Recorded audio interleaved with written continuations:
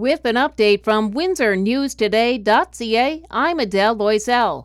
A house fire early this morning caused $250,000 damage. Firefighters arrived on Victoria Avenue in South Windsor around 3 this morning. 2 people are out of their home now, but nobody was hurt, and careless smoking is blamed.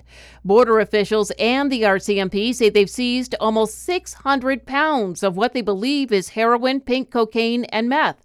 A transport truck was pulled over in January at the Blue Water Bridge. Inside, garbage bags of it and more in the spare tires. A 23-year-old Quebec City man faces a long list of charges now.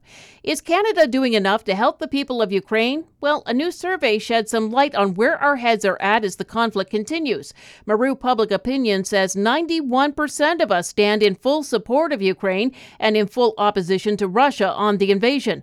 4 of 10 don't think Canada is doing enough, and 63% think it's possible the invasion could lead to a full-scale world war. Last night, Canada announced it was referring the invasion to the International Criminal Court, which deals with allegations of crimes against humanity, war crimes, and genocide. Meanwhile, the European Union has imposed new sanctions on Belarus. It covers software, technology for military use, petroleum products, even tobacco. That company has allowed Russian forces to stage its invasion of Ukraine from there. Another drop in the number of people in Ontario hospitals who tested positive for COVID-19. That's down to 847 now, with 273 in intensive care.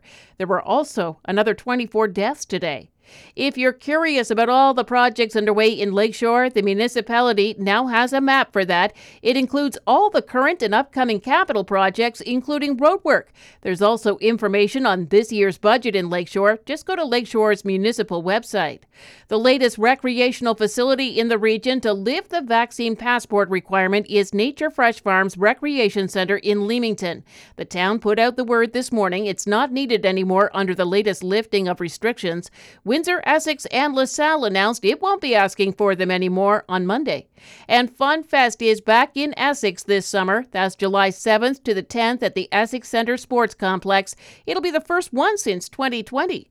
The Leafs host the Sabres in the NHL tonight. The Leamington Flyers play London in junior hockey, while the Vipers host Strathroy, and Lakeshore travels to Wheatley. The sun is not going to last. We'll get clouds and periods of rain on the way this afternoon with a high of 6 degrees.